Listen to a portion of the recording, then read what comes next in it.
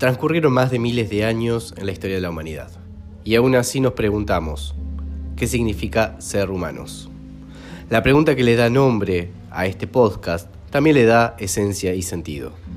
Analizaremos quincenalmente las noticias y la actualidad a nivel global de lo que afecta directa o indirectamente a nuestra condición de ser humanos.